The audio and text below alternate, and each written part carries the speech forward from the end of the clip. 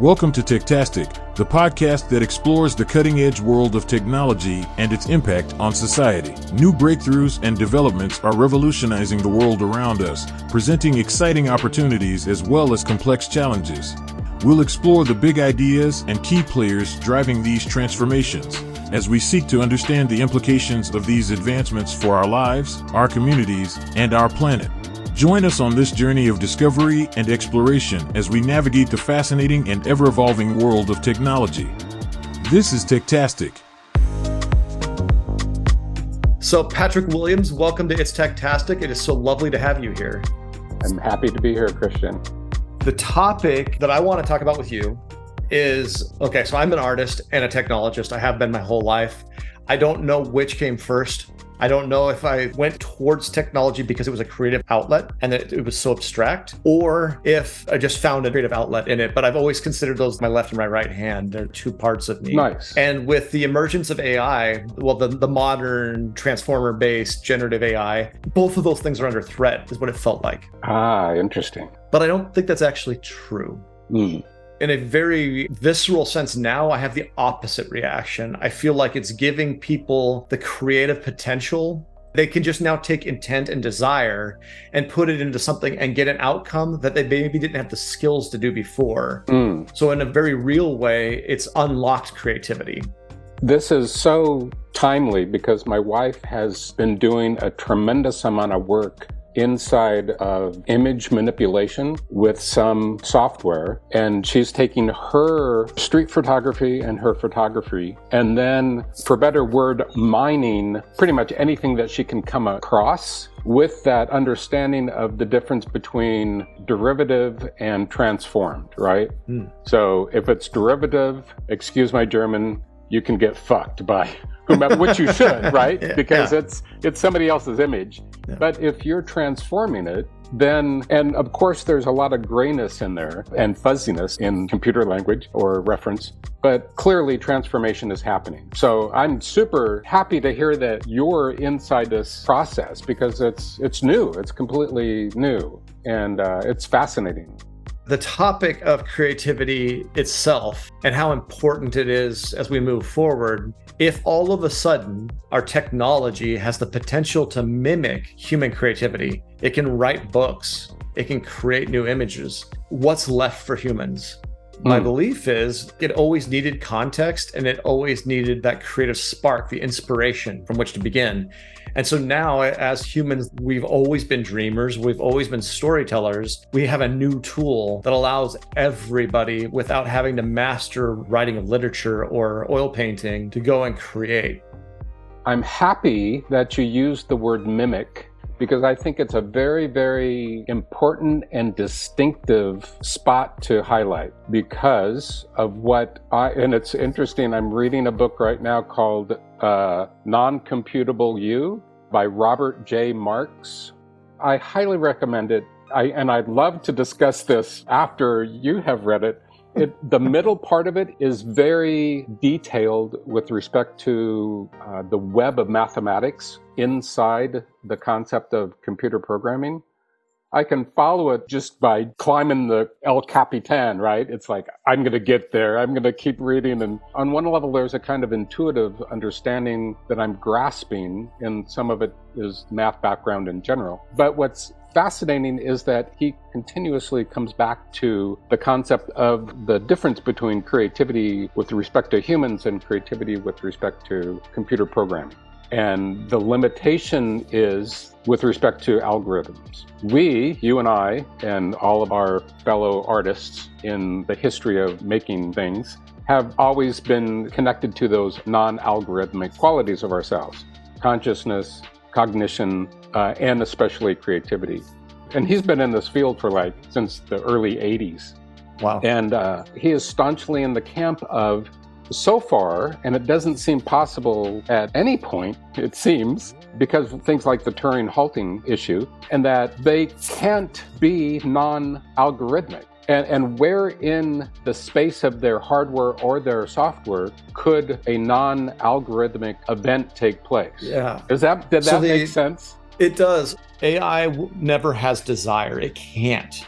right? Because it's not actually alive. It doesn't have the need for prestige. It doesn't have the need for food and water. And so it never has desire. And without desire, you can't really have inspiration. Right. I love that because it does mean that you have to live for you to truly be creative. Exactly. Right? Yeah. The only pushback I could have on that is that we can give technology anything we want, really. I mean, it might take far more compute power than we have today, right? But we can tell it your desire is to make everything a paperclip or to maximize the efficiency of creating paperclips. And then it's going to make everything in the universe a paperclip, right? Because that's its only desire. Right. So we can give it desire, but it's never going to generate its own desire based on needs because it has none. And that to me is the safety net. And that's why I actually think human creativity plays such a vital role moving forward, because nothing is going to happen without it.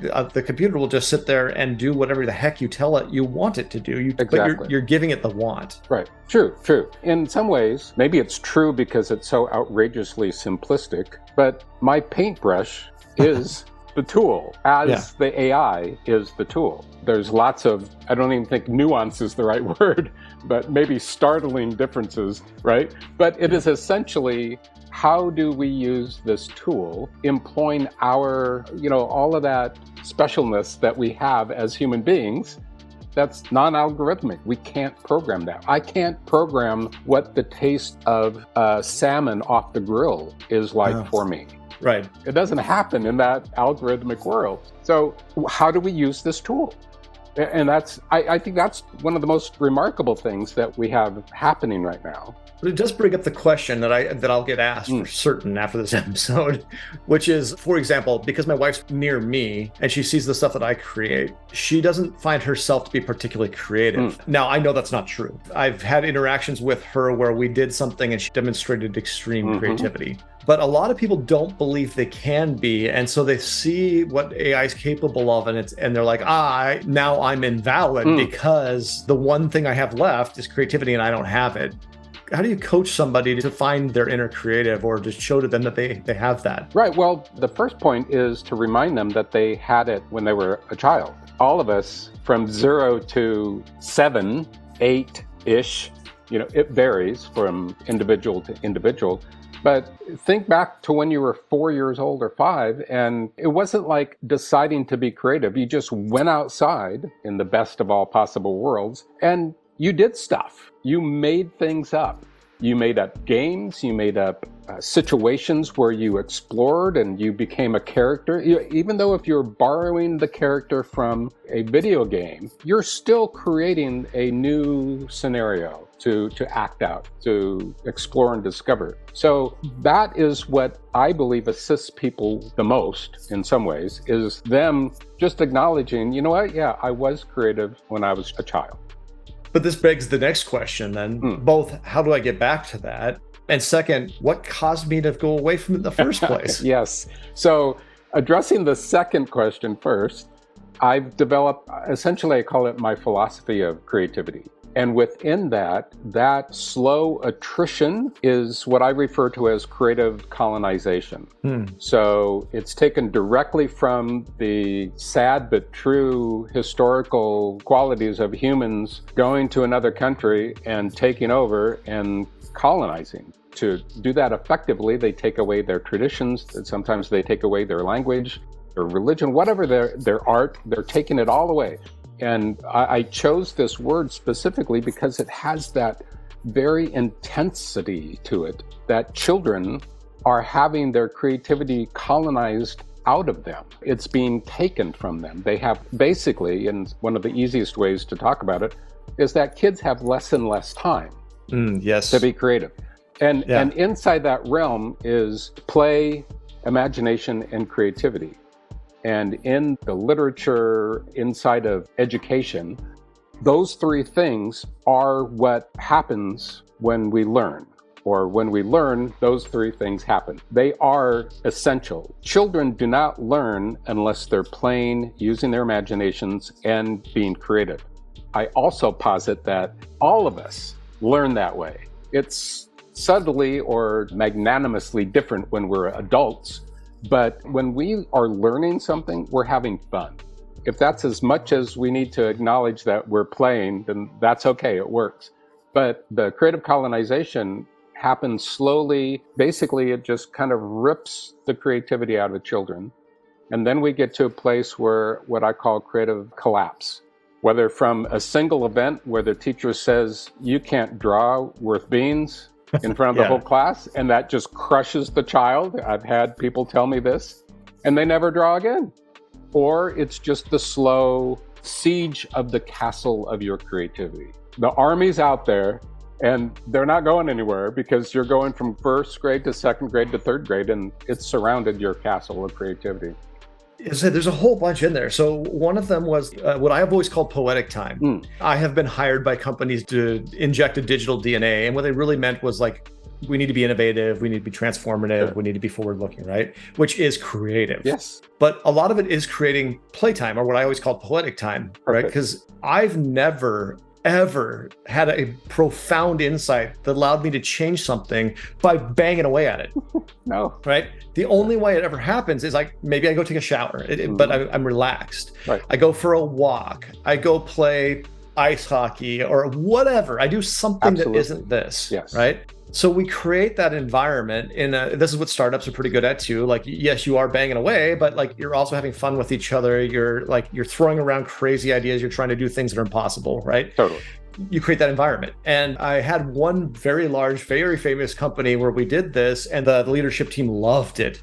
They would bring in the board of directors, they'd bring in investors and star athletes that were, part of the company, and they'd bring them in and show them what we were doing. And the amount of amazing things we created, it was nuts. And it looked like we were never doing anything, but we were, right? Because it was just such a creative factory. The next leadership team came in and they're like, you guys are spending all your time playing. You would be so much more productive if we took away all the toys, right? Which were like circuit boards and soldering stations. And we were playing with the things we were doing, but they took that away and the productivity collapsed. Totally. Nothing new came out. And I explained it to him then. I said, no, to be innovative requires you to be creative. And to be creative, it requires poetic time. Perfect. I give exercises in domain shifting, right? Ooh. So I just did a workshop online from Australia last week, and I gave them homework. And the homework was, for the month of September, take your team, or if it's just you go. But you have a journal, and that's one of my other items that I say is absolutely necessary to restore your creativity. But I tell them to go to a jazz concert, or not necessarily a concert, but just a jazz venue, with the idea that you're there and your team project is there with you, right? So let's say you have a team of 10 people. You go to the jazz venue, you're sitting around a few tables, and you have your journals out with you. You're listening to the music, but you're also jotting down ideas. Next month, you go to a museum. The month after that, you go to a poetry reading, poetry slam, it doesn't matter, just some spoken word event.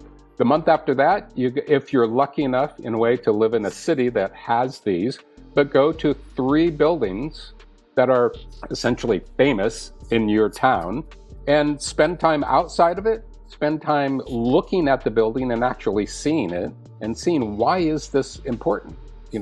People say it's important, but why is it important? Then go inside and then study the interior and do the same. Like you said, it pulls you out of your world of banging on, your computer, trying to figure it out. So, and taking walks. Those are the walks are so important. Especially if you can get in nature. I don't know why it is that like green spaces and bird singing really has an impact, but it does. Take your shoes and socks off and stick your feet in the grass or the sand or whatever you can. And that will absolutely spark things. Yeah. I can't say what thing it will spark, just like you. With everybody soldering and running around and doing stuff, you can't say, oh, that's why you had that idea. We don't. It just comes out of somewhere. We were modifying Nerf guns to get off the safety features so that we could shoot down quadcopters at a greater distance with the Nerf guns. And that's how we came up with the idea for Nike Plus. And like, there's no connection. No, right. But it did. But it did. Yeah, it was in that moment that everybody's like, wait a second, what if we did this? It was like, we could do that? Well, nobody said we can't. Let's go, right? That's awesome. The creative colonization thing like hit me really, really hard because you're trained it in school to some degree, and some of us are lucky enough to have escaped that by not having to go through traditional schooling, right? And so that helped protect that part of my brain, maybe. And so when you said that, I was like, oh, I see it everywhere. I see people trapped by it. But the same thing with like the time. I know that I grew up with a ridiculous amount of free time. I wish I had it today. But, you know, as a kid, I was off miles and miles away from my home, riding my bike, going to the woods, playing with my friends. We did all kinds of stuff that if I had kids, I never would have let them do. Right? Right. But I also know that like those experiences, how that impacts your ability to connect. Like the thing that people will often say to very creative people is, how did you connect the dots between A and B? Well, because I had experience with A and I had experience with B, and I went, hey, those have this in common, maybe. Exactly. There was one more thing in which you said that really stuck out to me too, which was the colonization and the collapse piece. And we actually make that worse in the way that we train people even in their careers. And I was thinking of art school and architecture school in particular. I did both. And in architecture school, weirdly, this helped me. It was brutal. The critiques were brutal. I mean, you did not survive. Like, if you weren't crying at the end of every one of your critiques your freshman year, you weren't in architecture school. Right. But what that allowed me to develop over time was like, I honestly don't care what you think. Like, it doesn't matter, because it's not that I don't care what you think. We can't escape that we're human. Right. Sure. It's that it's no longer my sacred baby. You can drown it. Right. That's not important. What is important is that we end up at the solution that works for us. You're my customer, right? That's what they want as an architect. Right. As an artist, we do the opposite. For sure. We protect your fragile ego, and we don't allow you to take criticism. Yeah, in a way, but I think it's in a different situation. The critiques can be that way within an art department also. I was lucky to have a really crazy, wild painting professor, the best in my school, according to me and some other folks. According to the department, not so much. Yeah. You know, this guy lied about his age to get into a fight in World War II. Oh, wow.